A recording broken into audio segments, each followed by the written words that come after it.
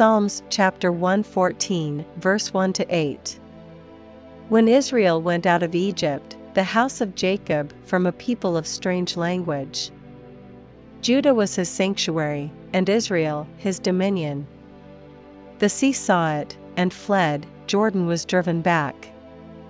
The mountains skipped like rams, and the little hills like lambs.